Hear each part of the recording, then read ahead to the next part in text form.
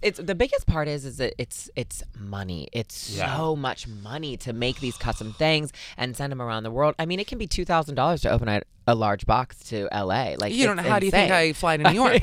No, exactly. FedEx me. Exactly. Yeah, go on.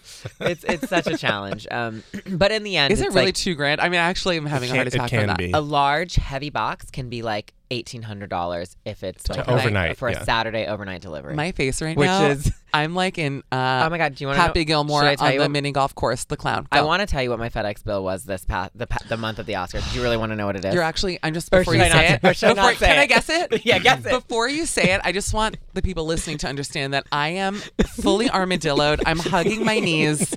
My hair tail is out, straight it's out, really bad. Okay, how many? We're talking now. Had to be more than 17 dresses, obviously, because you just never know. Oh yeah, we probably sent about 100 pieces out for the Oscars. What? Because it was also for parties and In Style and Entertainment Weekly. And they don't pay. Let me ask you this. See, this is now I'm getting upset. This is when my ancestry.com starts to flare up a little bit. Exactly. These people don't pay you for it? Most don't have a budget for shipping. It's crazy. I'm not kidding you. I mean, imagine if they had the reason that these stylists will say we don't have a budget for shipping is because also they're pulling 100 dresses. Exactly. Yeah, but that's garbage because they should pull. Do you know how many gowns I buy for an event? One gown. I'm lucky if I find a gown. Okay.